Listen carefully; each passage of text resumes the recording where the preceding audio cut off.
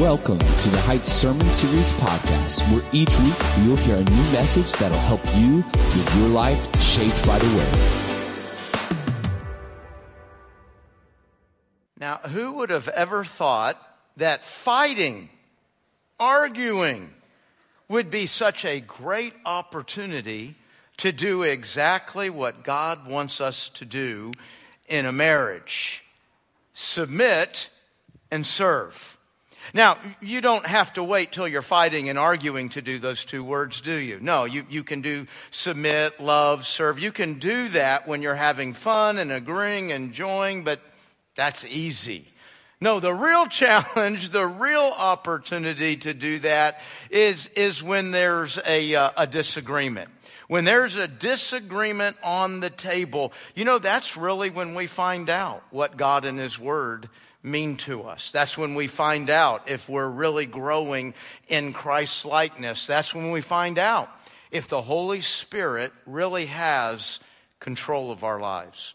Would you look with me today in your Bible to Ephesians chapter 5? Ephesians chapter 5. Go ahead and get opened up there. We're going to be looking at verse 21 to 33. This is probably the longest and the fullest treatment of marriage in the whole Bible. This passage that we're going to be looking at today, Ephesians 5, 21 to 33. And as you're turning there, if you're new to our church, welcome. We're sure glad that you're here. We are, where are we? We're in our 5th Sunday of 7 on a marriage series. So far we've said marriage matters because it's God's design and it's what works for an individual, for a society. We've said marriage matters because we have not our only opportunity, but a very unique opportunity to grow in Christlikeness. We've said that kids matter. And that wasn't really a parenting message per se. It was looking at the high value of kids gives the marriage a really high value task, a high value purpose in it. Last week we said sex matters, and I'm not even going to sum that up. Just go listen to the message. And today, I guess, kind of fitting the theme, we'll say fighting matters. So let's look at what God has to say about fighting. Now, let me go ahead and warn you. In this passage we're about to read, you're not going to hear the word fighting. You're not going to hear the word argue. You're not going to hear the word disagreement. But everything this passage is talking about sure has an opportunity to be used when we're fighting, arguing, and disagreeing. So let's look at that. Ephesians 5, verse 21. And further, submit to one another out of reverence for Christ. Okay, let me stop right there. It's going to be a long sermon. We got to stop on the first verse. So this is a big passage, and it's a passage that there's a lot of negative reaction to. We have to understand the context of what's being said. And the context is not just in verse 22 and following. The context begins here in verse 21. What is the context of verse 21? It is the command in chapter 5, verse 18. And that command is be filled with the Spirit. Be intoxicated with the Spirit. Be under the influence of the Holy Spirit. That means what I'm thinking, how I talk, how I move, how I act. Everything about me is being controlled by the Holy Spirit. That's how the Christian life is lived. Now, this would seem to lead to a question every now and then. How do I know? How do I know if I'm being controlled by the Spirit? And verse 19 to 21 gives 3 evidences that you're under the influence of the Holy Spirit. If these 3 things are not there, you might be good, you might be religious, you might be sitting in a church on Sunday morning, but if these 3 things aren't there, you're not under the control of the Holy Spirit. 2 of these 3 things are vertical. 1 of these 3 things is horizontal. The 2 things that are vertical, you'll notice, you sing and you praise. Some of us in here would say, singing's not my thing. That's not real natural for me. That's okay. We're not talking about what's natural to you. We're talking about what's natural to the Holy Spirit. And when the Holy Spirit has control over you, what comes out is not what's natural to you, but what's natural to the Holy Spirit. So if He's in control, you're singing. If He's in control, you're praising. Not just Sunday morning. No, this just goes on all the time. And the second thing that goes on all the time, gratitude. I mean, it may be the worst day of your life. You still can't help but see God in His goodness. You still can't help but see God and His faithfulness. So gratitude. Praise goes up. Gratitude comes out. Those things may not be natural, but we're not talking about what's natural to us. Now this third one, it's really not natural. Not for the singers, not for the ones giving thanks. The third one is you're submissive. You're submissive. That's not a male or a female thing, a married or a not married thing. That is a every follower of Christ thing. If the Holy Spirit has control of you, what becomes natural is putting others first. What becomes natural is yielding the floor. What becomes natural is serving others' needs before your own. Why is that a character quality that is evidence of the Spirit? Because the Holy Spirit's helping you follow Christ, and submission is a dominant character quality of the person of Jesus. Okay, so that's the context of what we're about to read. And it's like Paul's just made this big overarching comment about being filled with the Spirit. And now he says, hey, let's do this. Because this is hard. This whole submission thing, he knows nobody likes that. Nobody's saying, dear Lord, help me be more submissive. No, we're not praying that. And so he says, okay, let's start with the people that you love the most. Let's go inside the house. Now watch this. Verse 22, wives, here's how you submit. Verse 25, husbands, here's how you submit. We're all submitting. He's going to put a little different angle on what that looks like. Now I'm only focused on chapter 5 today, but we go on to chapter 6, verse 1. Children, here's how you submit in the home. Chapter 6, verse 4. Parents, here's how you submit in the home. Let's go in the home where we really love each other and practice what we're to be doing for everybody. So you understand the context. All right, now let's read. Chapter 5, verse 22. And I'm not going to stop on every sentence. Chapter 5, verse 22. For wives, this means submit to your husbands as to the Lord. For a husband is the head of his wife, as Christ is the head of the church. He is the Savior of his body, the church. As the church submits to Christ, so you wives should submit to your husbands in everything. Verse 25, for husbands, this means you love your wives, just as Christ loved the church. He gave up his life for her to make her holy and clean, washed by the cleansing of God's word. He did this to present her to himself as a glorious church without spot or wrinkle or any blemish. Instead, she will be holy and without fault.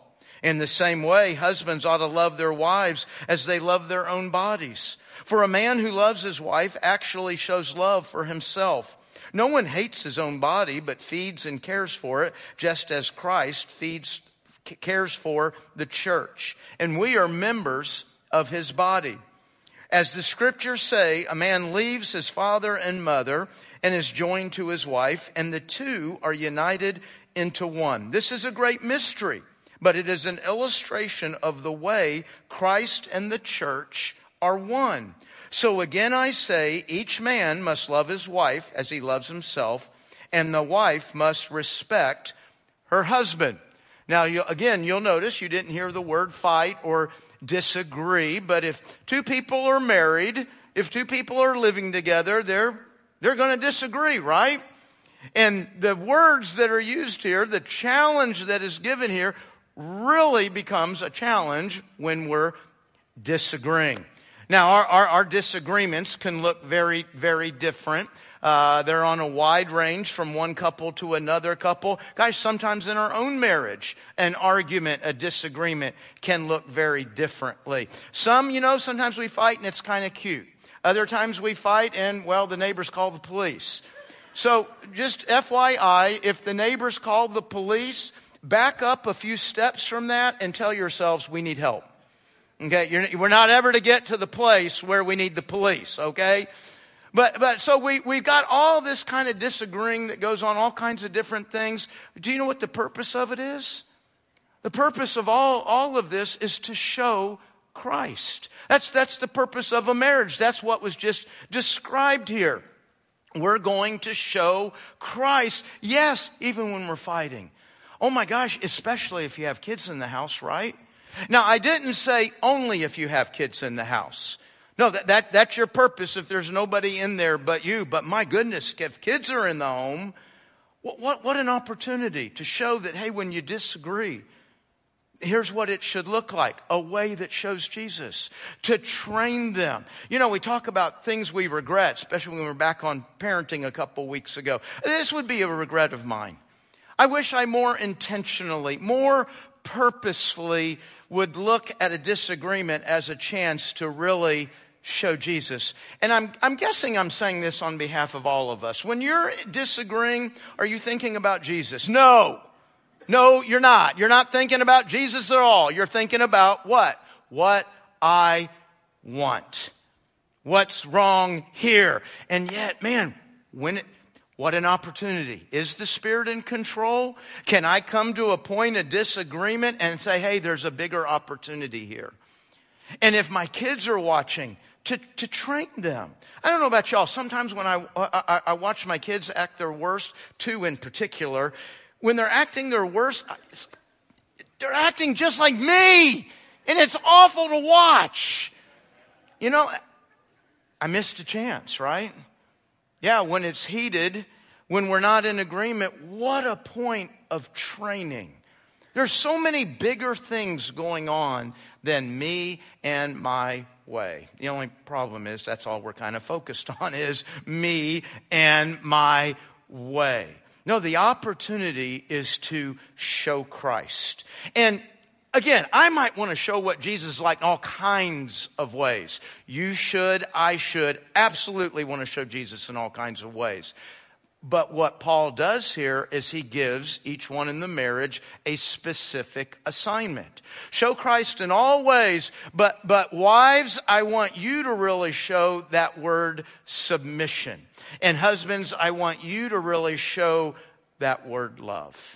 Now, what does that mean? What does that look like? Well, I mean, I think we all know we really kind of interact negatively with this passage because of that word submission. That is the word that just towers over this passage in such a negative light. I probably would put this passage in the top 10 passages that have led believers to walk away from God. To lead believers to walk away from the authority of God's word. Why don't we like that word? Why do we hate it so much? I think maybe, and I'm just guessing here, right? Maybe we hear that word submission and some very concrete images come into our mind. Images that are very, they're just very negative. You know, somebody that never gets their way, never has a voice, beaten down. That's submission, right? Whereas love, well, love also has very concrete images, but love can be kind of vague too. You know, I mean, as a husband, I can say, you know, I love pizza. I love my favorite team. I love football. And, my wife. I love my wife, right? Wait a minute. Does that sound like an equal assignment? She has to submit and I have to love her like I love pizza? I mean, I wonder, is that why people react so negatively? God's put the heavy lifting onto the woman. God maybe doesn't even think that highly of women. And that's why he said, hey, ladies, he's always right. And you just need to respect that and get in line. Is that what God is saying? No. I forgot how many questions I just asked there, but it was no to all of them. Okay, no to every one of those questions. No, that's not what God is saying. You say, how do you know what God is saying? Because Jesus is submissive. Jesus is submissive. Do you think Jesus is inferior? Do you think Jesus has no thoughts or ideas? Do you think Jesus can never be right in their relationship? You know, if you go to 1 Corinthians chapter 11, you see a parallel structure. As Jesus is to the Father, so the wife is to the husband.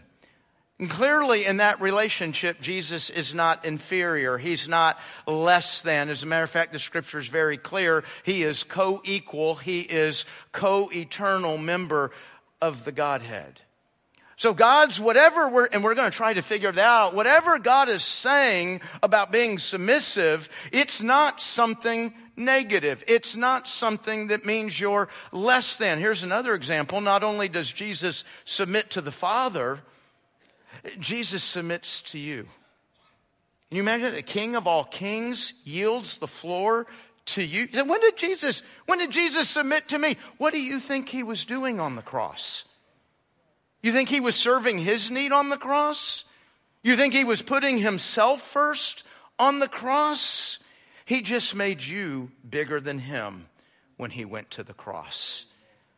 And you are not superior to Jesus. You are not always right and he's wrong. So again, these natural ways that we might look at that word submission, they're wrong. They're not the way the Bible is using it. They're not the way that Jesus illustrates it and demonstrates it. So wives have been given the function of picking up this word. Remember, we're all going to submit in the home. But he's saying, wives, I want you to pick up this word, and I want you to show the family what it looks like when the King of all kings submits. This is your function in the marriage. This is your function in bringing about oneness. This is your function in showing Jesus.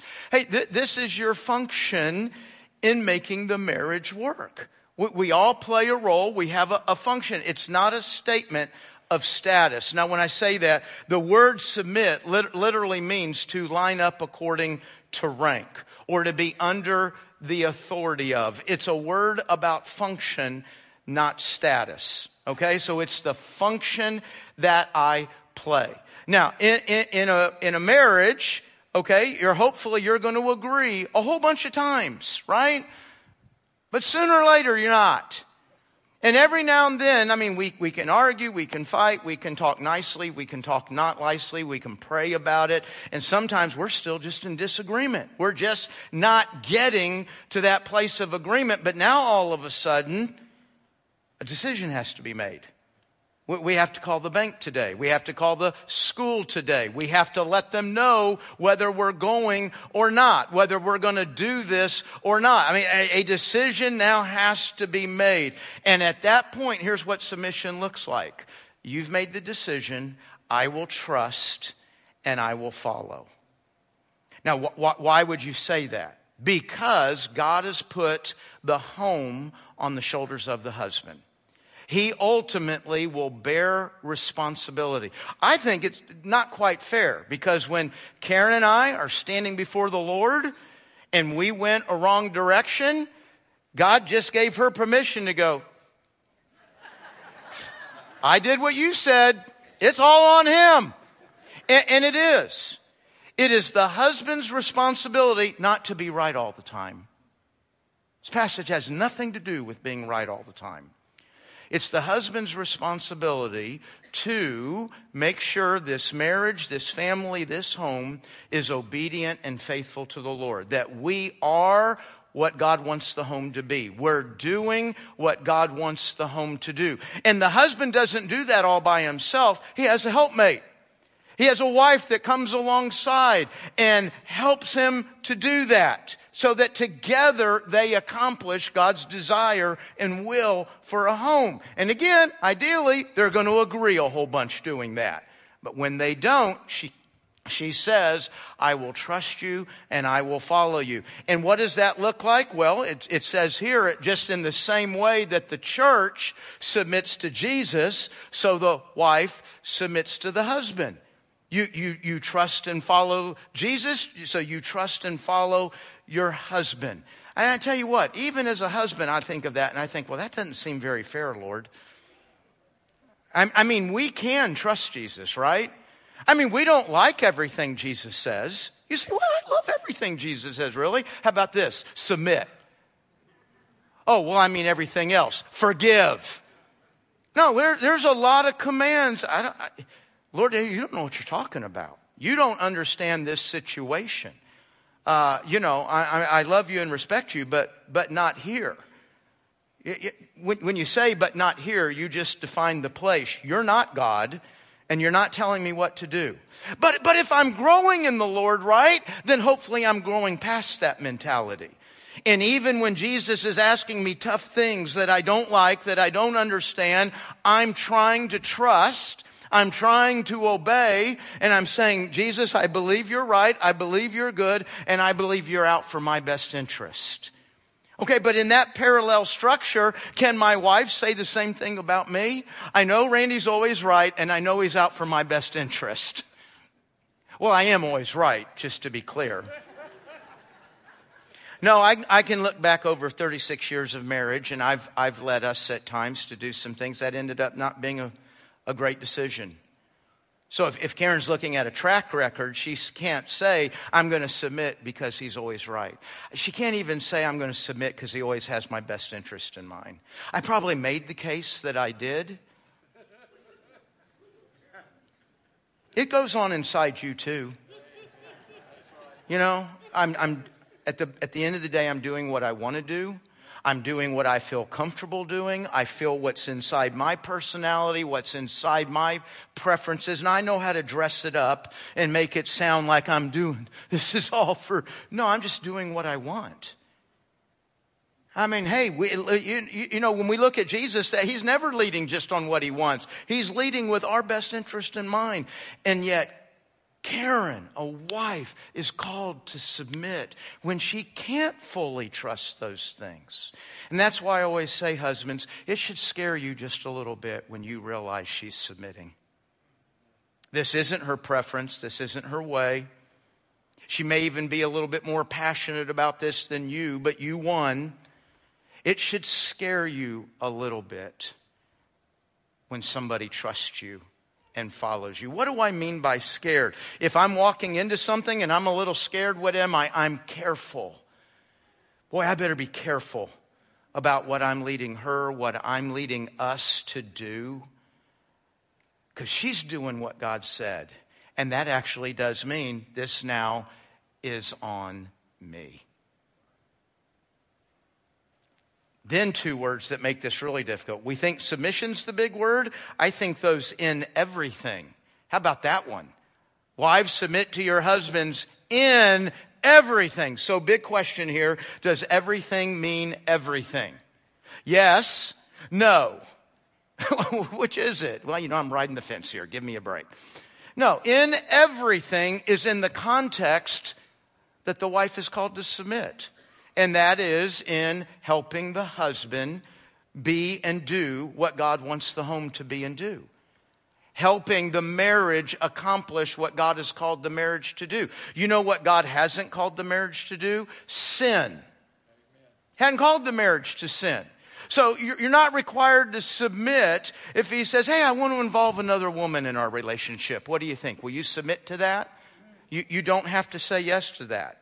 You don't have to submit to beating, to abuse. You don't have to submit to lying.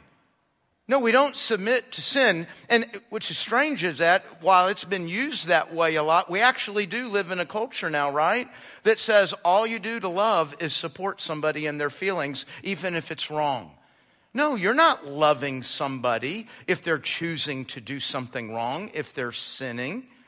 Now, the question becomes, this is where it becomes real difficult, how do you say no when you're submitting? How do you say no, I'm not going to submit to sin? You know how you do it? With respect and submission. What do I mean by that? Well, okay, so we see the same people here. I mean, Paul says submit. He also says submit to the government, but then he disobeys the government when they say don't speak the name of Jesus. So what does he do? What does Peter do when they're saying we submit to the government, but here's where we say no? When God's way comes first, right? But when I say no, it's because I've said yes everywhere else. You see, our problem is all we're looking for is exceptions. Where are all the places I don't need to do what God has said to do? I don't need to do. Folks, it's where are all of the places we say yes? Where are all of the places that we're doing what God said to do? It needs to be from a platform of submission to the government that we say no to the government. It needs to be from a platform of submission and respect that you say no to your husband when you've been saying yes to your husband. That's tricky. I don't think it can be answered solely from the pulpit. I think that takes a lot of prayer and maybe even sometimes some good biblical counsel. So in everything, yes, everything that God's called the marriage to be and do, you submit, you follow, you support, you respect, and serve His leadership. Husbands, what are you called to do? How do you serve? Well, it says love. Love her. But then that word love is expanded to two other words, serving and headship. So we said a moment ago, love can be kind of vague. I love pizza and football and I love my wife. Well, which one of these kinds of love are you talking about, Paul? And Paul says, let me make real clear how you're to love her. And he points to what? Points to the cross. Love her like that. That's what your love should look like. Now let me ask you a question. When you look at the cross, do you see a bully? When you look at the cross, do you see somebody that says, I don't care, whatever you want? Now why do I ask those two questions about the cross? Because those are the two ways that men abandon their call in the home. One way we abandon this command is we are MIA. We're missing in action. We abdicate leadership. I think there's a variety of reasons that we do that. Don't know, didn't have a good example. Some of us think we're virtuous. Usually this is in premarital counseling. I'll have the guy say, no, I don't do that whole headship and submission thing. And he's waiting for applause from his bride. So I'm going to be fully disobedient to the Lord. I'm not going to do what He wants me to do. Sometimes they think they're being virtuous. What they're saying is, I don't have a clue what the Scripture says, or I've misunderstood what the Scripture says, so I'm not going to do that. But I find most of the time we're just lazy. It's hard work. It's hard work to lead a home. Not just lead a home, but lead a home under the Lord. It's hard work, and we don't want to do the hard work. So we say, you just do it. I'll take care of the work thing, and you take care of everything else. And so we're missing in action. And then the other wrong way we go with this is we literally use the Bible to abuse and to dominate and say, I'm right because God said so. I don't know about y'all. I think that's going to be kind of interesting to get to heaven and see people who've held up God's word as their authority for being abusive and dominating and mean. God did not ordain you as the one who's always right. God did not ordain you, say, you know what, there's somebody who I always want to get their way. That's why He said, look at the cross. Is Jesus getting His way when He's on the cross? Love her like that. God did not give us headship to serve our own needs. He gave us headship to serve the needs of the home. In my home, there's a wife and there's kids. Kids have all grown up, but y'all get what I'm talking about.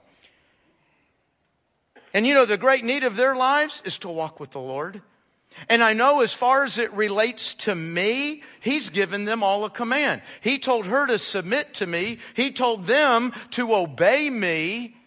Hey, I want them to know the power and presence of God in their life. I want them to know the blessing of God in their life. I want them to walk in obedience. Leadership is not me making them do that. Leadership is me creating the best environment where they understand why they're doing what they're doing, and it's easier to do what they're doing. Because you know what? Submission isn't easy.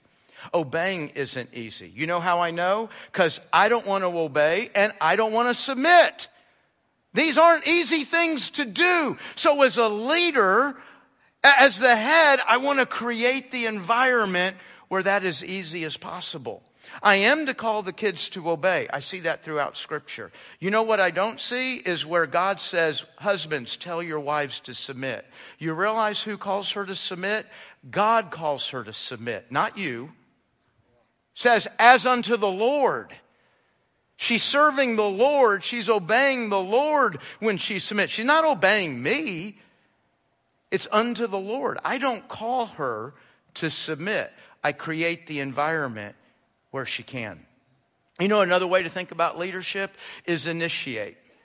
Initiate. The person who takes the first step. So what does God want in the home? What does He want it to look like? What does He want it to feel like? Man, He wants there to be forgiveness. If I realize that, hey, in our home there's some tension, we're not all on the same page, my job is to initiate the giving and the receiving of forgiveness. The husband's, hey, communication is needed. The husband's job is to initiate those first words. Words that want to lead others to speak and have value in their speaking. Right? You see, whatever is needed in the home, the husband takes the lead, the husband initiates in making that happen. And I think my favorite part of this passage is there at the end of verse 25, verse 26, verse 27. That's the result of a husband's leadership. Now, what do you find there? Well, what you find there is a whole bunch of phrases that are profoundly deep in theology. There's a lot going on in verse 26. Jesus leads the church, and the result is washing by the water of the word, and spotless and blameless and holy. And I don't know about you guys, but I look at that and I go, huh? What? Okay, I understand you do that, Jesus, but how do I make my wife holy and spotless and but?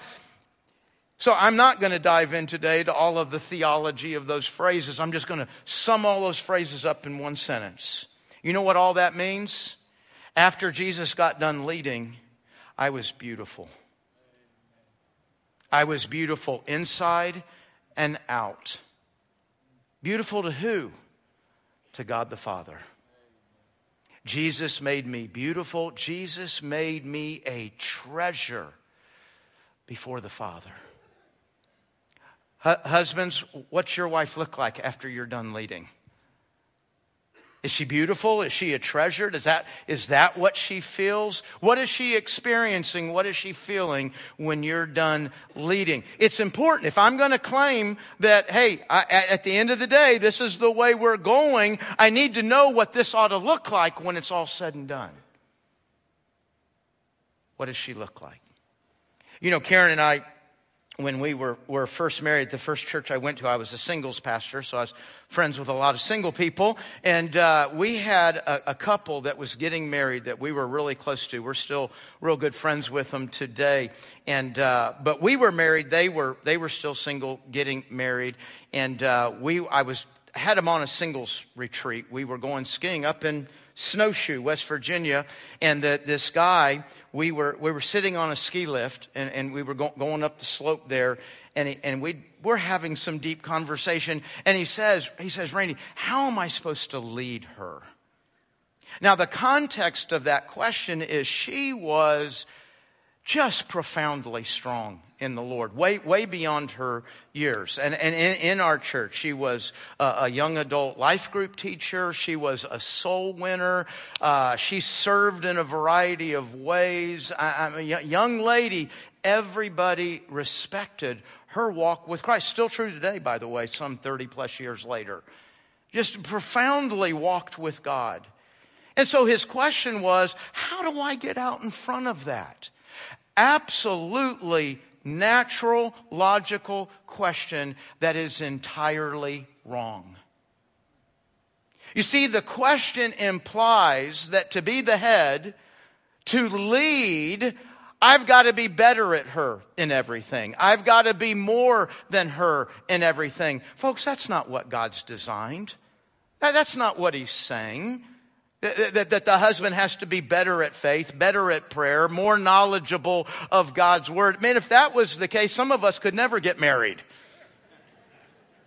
I mean, that's not what he's saying. It's not, remember I said earlier, it's about function, not status. See, that's what his question was. By the way, there was absolutely nothing wrong with him in his walk with the Lord. She just was way out there. Hey, you know what? In my relationship, in my marriage with Karen, there's things she's better than me at. And I'm not just talking about taking care of things or taking care of... No, there's things in following and serving the Lord she's better than me at. You know what I do? I initiate at making sure that's being done in our marriage. And initiating may mean, Karen, you got this, right? Yeah. Leadership doesn't mean, no, step aside, honey, because, I'm just a little better than you at this. By the way, that's not just a definition of leadership in the marriage. That's a definition of leadership anywhere. A leader isn't a leader because they're better than everybody else. I can't think of a better place than the Heights Baptist Church. I believe I am the God-ordained leader of this church. That does not mean I have the most faith of anybody in this church. That doesn't mean I'm the most obedient person in this church. It doesn't mean I'm the end-all, be-all of all the knowledge of Scripture in this church. I actually look out there and I see them. They're better in God's Word. They're better at obedience. They're better in serving. They're better with the gospel. I see that all throughout this. I just take the initiative to make sure we're creating an environment where you can run to the glory of God. And that you can be you can do what God's enabled you to do. So being a leader has never meant I'm better than everybody behind me. Not one bit, and certainly not in a marriage. So how do you fight? Look at Jesus. How do you communicate? Look at Jesus. How do you love? Look at Jesus. You know that those three words, look at Jesus, kind of cliche-ish, aren't they? When it's a cliche, that means we all go, yes, look at Jesus. Amen, Pastor. We all agree. It makes us have a warm fuzzy in our tummy. And then we go home and do absolutely nothing because we actually don't have any idea what look at Jesus means. So let me explain what it means. Look at Jesus. Because that's what Paul says here, right?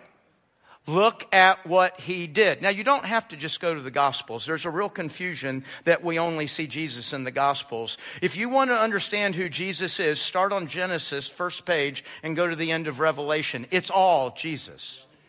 But yes, you can certainly start in the Gospels where you're watching him engage in arguments and tension. You can watch him engage where forgiveness needs to be given. You can look at those and go, okay, that gives me some kind of idea about what I'm supposed to do here. How about this one?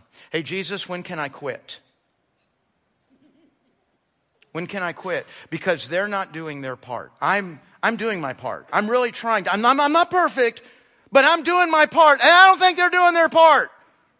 I know none of y'all have ever thought that, right? Of course you think it.